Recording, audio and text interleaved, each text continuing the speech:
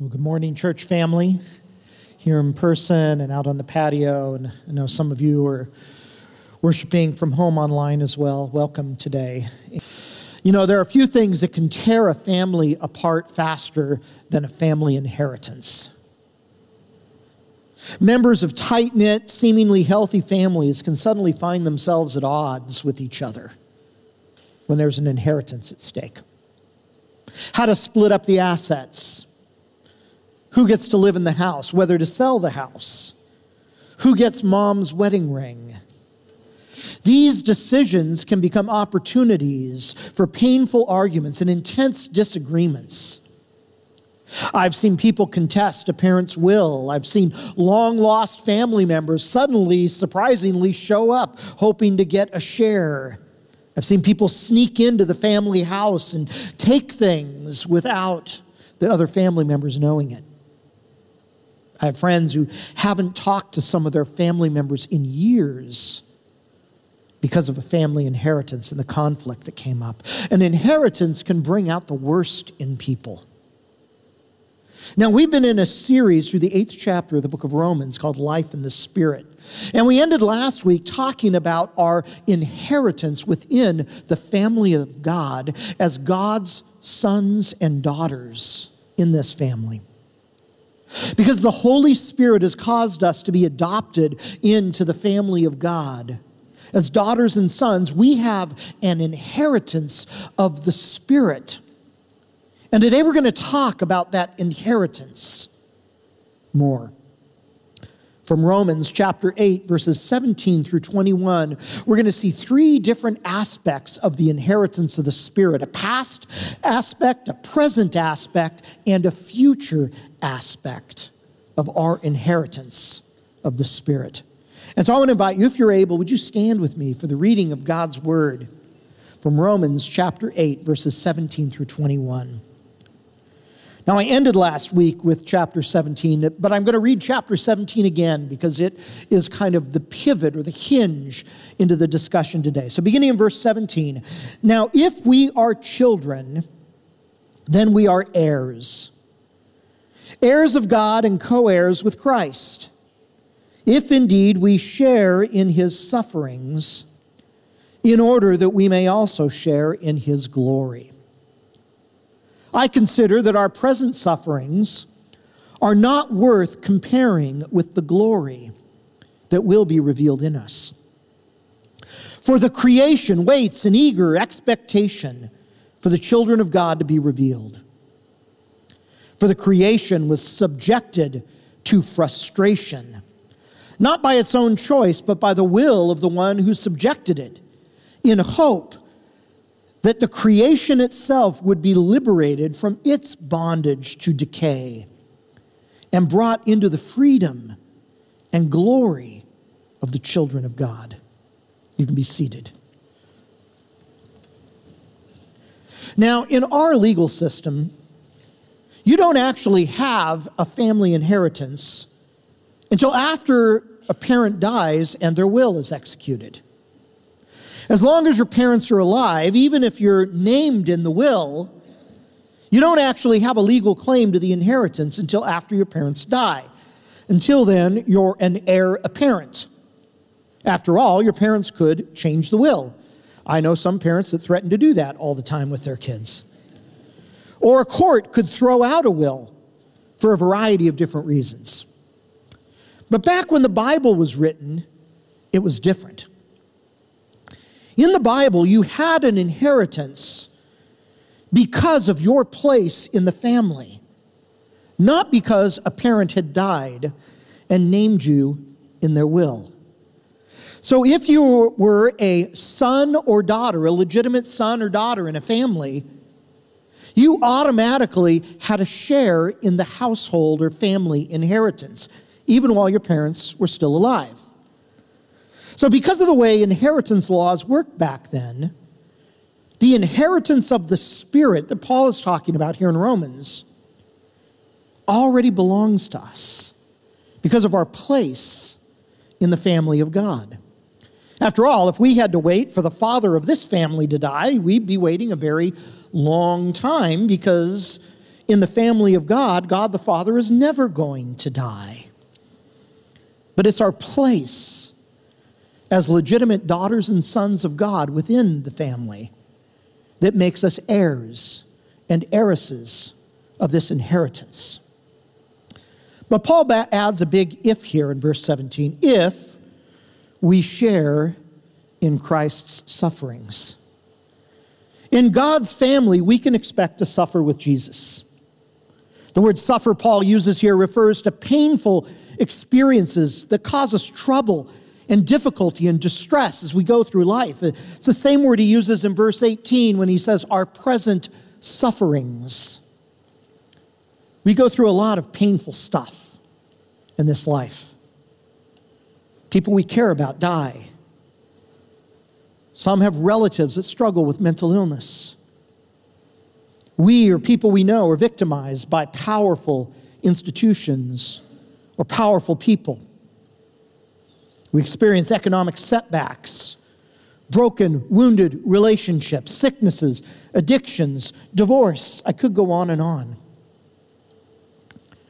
Every week as I pray through the prayer requests that you submit to the church, I know that some of you are going through some very difficult and painful times right now. Our lives are punctuated with pain. And this suffering can feel overwhelming at times. And Paul is telling us here that when we suffer as God's children in God's family, we're actually sharing in the suffering of Jesus. We're suffering with him. And we're sharing in the suffering of Jesus, verse 17 says, in order that, it's a purpose clause, in order that we might also share in his glory. The purpose of sharing in the sufferings of Jesus is to one day share in the glory of Jesus.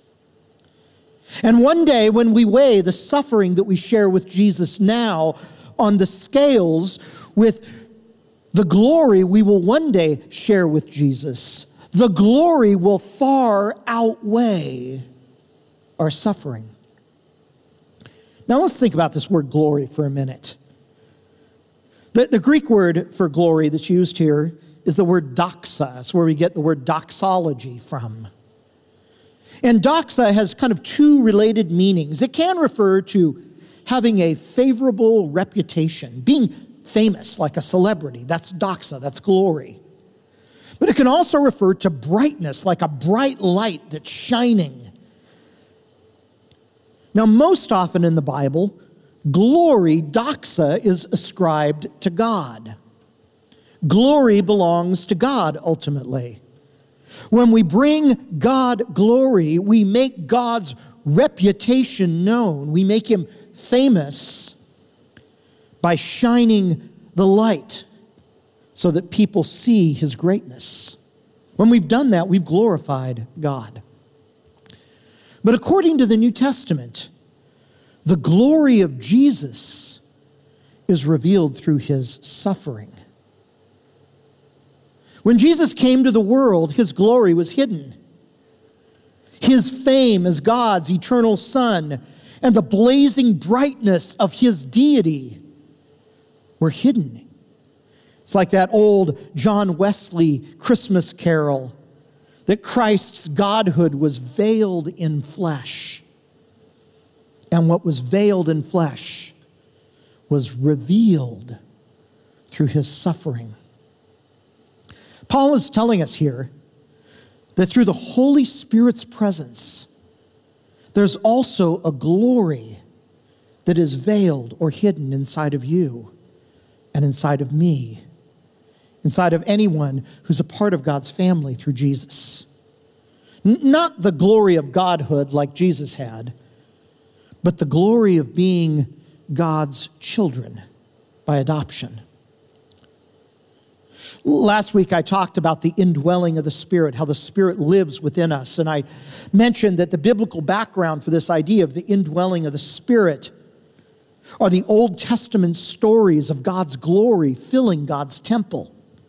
That when we trust in Jesus, we become God's temple, and God's glory through the presence of the Holy Spirit dwells or lives within us. But like with Jesus, Our glory as God's children is hidden, inwardly present through the presence of the Holy Spirit, yet not outwardly revealed.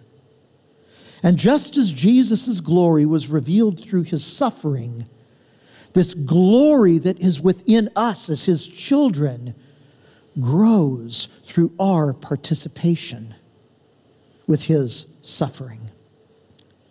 This is true of every single individual Christian. But then in verses 19 through 21 of our reading, Paul widens the camera angle to include all of the creation, the cosmos, everything that God has made. The whole creation waits in eager anticipation for this glory that is hidden within you and me as God's children to one day be fully revealed for everyone and everything to see. The creation here refers to everything that God has made, the sun and the moon, the mountains and the oceans, valleys and rivers, lions and sharks, eagles and whales. Paul pictures all of the creation waiting on tiptoe, straining forward in anticipation for that glory that's within you and me to one day be visible. Cindy and I went to a wedding this last Thursday of two former Azusa Pacific students that we know. And before the bride came out, after the rest of the wedding party had come out, before the bride came out, all the guests were looking over their shoulder at the door that they knew the bride was going to come out from. And they made us wait a while. We were looking over our shoulder for a little while. And as we waited, we were all like leaning in anticipation to see the glory of this bride on her wedding day. And when the door finally opened and she appeared with her mom and her dad by her side, a few people gasped. Cindy started crying. And all of us stood in the presence of this bride's glory on her wedding day. It's kind of what Paul's talking about here. In her sermon on this passage, Pastor Fleming Rutledge says that this is the only place in Paul's writings where he links the destiny of human beings with the destiny of all the rest of the creation. You see, the entrance of sin into our world didn't just mess up people, it messed up all of creation. Sin subjected all of creation to frustration. Some translations translate it futility. When our first parents sinned in Genesis 3, creation was rendered unable to achieve its intended goal because it became enslaved to the decay of death, sin, evil, corruption. A couple of years ago, Cindy and I were talking to a farmer we know who has vineyards along the Central Coast, and he confessed to us during that conversation, he said, "The land hates me. It's a battle to produce anything." We live in a world of thorns and thistles, hurricanes and tornadoes, cancer and COVID. Here in California, we live in a world of drought and wildfires and earthquakes. And God has allowed this state of affairs so that his redemption of humanity could eventually lead to the redemption of creation itself. Our salvation as Christians will one day lead to creation's salvation. The family of God today, the church, is a foretaste of the new heavens and new earth that God will one day create out of this fallen creation we live in. But until that happens, all creation are like the guests at that wedding, looking over their shoulder, leaning in anticipation for the door to finally open and the glory of the children of God to finally be revealed. Now let me outline a couple of aspects of this inheritance. What Paul says in these few verses is very compact, so I want to bring in a couple of other verses from Paul's writings to kind of fill in what Paul is saying here. There are three aspects to this inheritance. One is past, one is present, and one is still future. Let's start with the past. The presence of the Holy Spirit within us is the first aspect of our salvation, the presence of the Holy Spirit. If you're a follower of Jesus, if you're a Christian, You've already received the gift of the Holy Spirit. This part of your inheritance has already been given. It's past. Paul talks about this in Ephesians 1, verses 13 and 14, which is on your screen. Paul says, when you believed in Jesus, you were marked in him with the seal, the promised Holy Spirit, who is a deposit guaranteeing our inheritance until the redemption of those who are God's possession, to the praise of his glory. Back then, a seal was a stamp that you would put on your things in order to prove that they were your things and not someone else's things.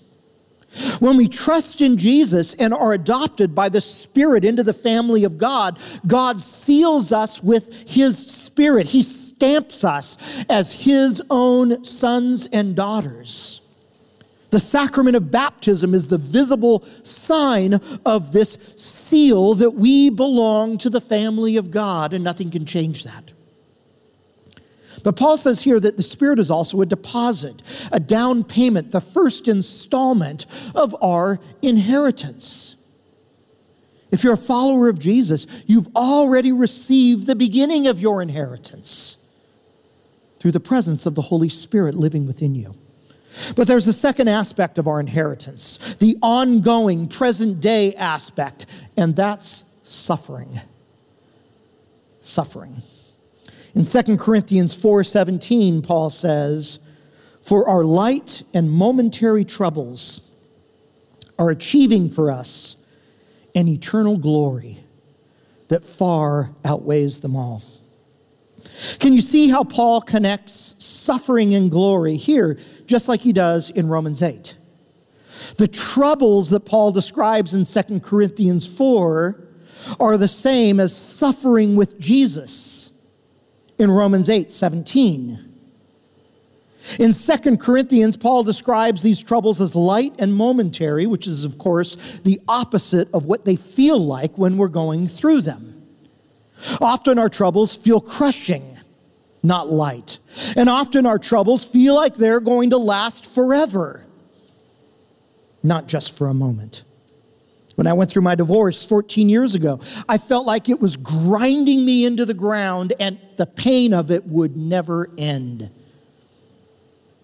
But in both Romans and 2 Corinthians, Paul is looking at our troubles from the perspective of the glory that will one day be revealed. That what feels crushing and unending today will one day, in retrospect, look light and momentary. Now, when we think about Jesus' suffering, we often think about how he suffered at the hands of other people. We think about how Judas betrayed Jesus. The leaders of his own people rejected him. Pontius Pilate condemned him. The Roman soldiers beat him and crucified him. And so we tend to understand the suffering of Jesus at what other people did to him. And so we tend to understand suffering with Jesus as what happens when people do these things to us or to other Christians. We call this persecution. And persecution certainly happens in our world today, especially in places like North Korea, Iran, Iraq, China, other places. But I want to suggest that there's far more to suffering with Jesus than persecution. See, Christ's suffering wasn't just at the hands of other people. Jesus suffered with people. He entered into their suffering. He entered into our world. Jesus entered into our pain, our self-inflicted pain, the pain of sickness, the pain of poverty, the pain of injustice, the pain of wounded and broken relationships. Jesus suffered with us. And Jesus also suffered for us. He took our suffering upon himself. He carried our afflictions upon his shoulders as the suffering Messiah. See, suffering with Jesus isn't just persecution or even mostly persecution. Suffering with Jesus is entering into the world's brokenness and pain, its hatred, and its divisions. Fleming Rutledge says that suffering with Jesus is taking the world's wounds, scars, and afflictions upon ourselves. And our own troubles in life are the entry point into the world's suffering. In God's family, this is part of our present inheritance, suffering with Jesus. But there's a third aspect of our inheritance, a future aspect, and that's glory. Glory. In 2 Corinthians 3:18, Paul says, "And we all, who with unveiled faces contemplate the Lord's glory, are being transformed into his image with ever-increasing glory, which comes from the Lord, who is the Spirit." As we reflect on Jesus' glory, the glory that was revealed in his suffering with us and for us, we are being spiritually transformed into his image. From ever-increasing glory, or some translations put it, from glory to glory, or one degree of glory to another. And this transformation within us is the work of the Spirit, who is the deposit, the first installment of our inheritance. The hidden glory deposited within us through the indwelling of the Spirit is growing inside of us as we focus our attention on Jesus. And this glory will keep on growing until one day it is fully revealed for all of creation to see. It's hidden now underneath our suffering and pain, underneath our mortality and weakness, our shortcomings and failures, but it is growing as we become more and more like Jesus. So let me briefly suggest a couple of applications of this teaching to our lives. Here's the first one. First, we can be sure that our present inheritance guarantees our future glory. Our present inheritance guarantees our future glory. The presence of the Holy Spirit within you today is God's 100% guarantee that you will one day experience the fullness of your inheritance as God's son or daughter. And so when you blow it and you wonder if God has given up on you, the Spirit's presence within you is God's guarantee that he is not finished with you yet. When other people question whether you're a good enough Christian, the Spirit's presence within you is God's guarantee that it's not about how good you are at any given moment. When church feels hard and you wonder if you really belong in this family because you feel so different from everyone else, the Spirit's presence is God's guarantee that you are a legitimate son or daughter in this family of God. Our inheritance guarantees future glory. Our inheritance also puts our present pain in perspective. Our present pain in perspective. I know there's a lot of P's there. I almost said our present pain in proper perspective. You see, we all want to jump from spirit to glory, don't we? From past to future. We want to bypass the present suffering. We look for shortcuts around it. In fact, Paul's 2 letters to the church in Corinth were essentially him correcting their flawed theology that tried to jump from spirit to glory and to bypass suffering and weakness. Yet the Bible is clear that our present day inheritance includes suffering, afflictions, troubles. Now that may not sound like good news to you. That may sound like a part of your inheritance that you wish was left to someone else other than you. But there is good news in this. Because the good news is that as God's children, our suffering is never wasted. It's never wasted. Because of our inheritance of the Spirit, our suffering, our sicknesses and our setbacks, our problems and our losses and our troubles are all God's way of joining us to Jesus more fully and developing that hidden glory that's already present inside of us. You see, there is no option in life that is free from suffering. There's really only 2 options. There's suffer without God, suffer without purpose, without meaning, without hope, or suffer with Jesus as the Spirit uses that suffering to cause glory to grow within us. There's no third option that excludes suffering entirely. In fact, C.S. Lewis once said, "Try to exclude the possibility of suffering and you will find that you have excluded life itself." We suffer with Jesus because he's a suffering Messiah. He bore our infirmities and our weaknesses.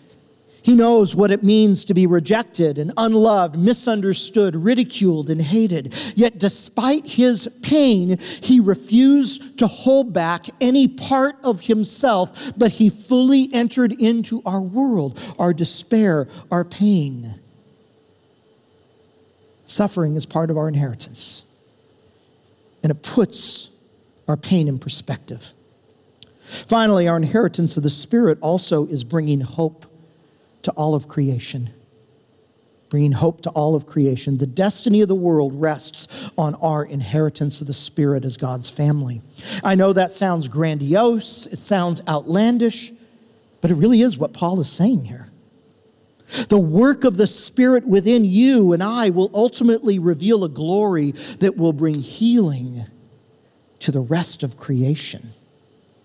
But that's still yet future, when Jesus comes again.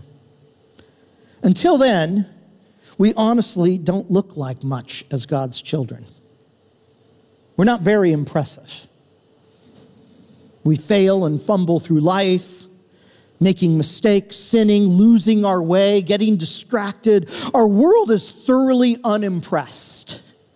And of course, the steady stream of scandals and controversies from high-profile Christian leaders doesn't help matters. But do not let appearances discourage you, because God's Spirit is doing his work within his children, within you, within me, within us. And the inheritance of the Spirit is creating a glory that is the hope of all creation. So yes, inheritance can tear a family apart, but it can also bring great blessing. As followers of Jesus, we have an amazing inheritance of the Holy Spirit. The Holy Spirit himself is the first installment of this inheritance. Our suffering in life, being joined to Jesus' suffering, is the present day aspect. And yet there's also a future glory that will one day be revealed for the healing and redemption of all creation. This is your inheritance if you've trusted in Jesus. This is the inheritance of the Spirit. And there's an old prayer attributed to a slave who became a pastor that seems like an appropriate way to end today. It's a prayer that goes like this: Lord, we ain't what we ought to be. We ain't what we want to be. We ain't what we're going to be. But thank God Almighty, we ain't what we used to be. Let's pray together. Father, thank you for this beautiful vision of all creation and the almost unbelievable role that we as your children play in it. Lord, forgive us for the times that we have tried to jump from spirit to glory. Forgive us for the times that we have, in the midst of suffering, questioned whether you were really with us. Because that's when you're with us most fully.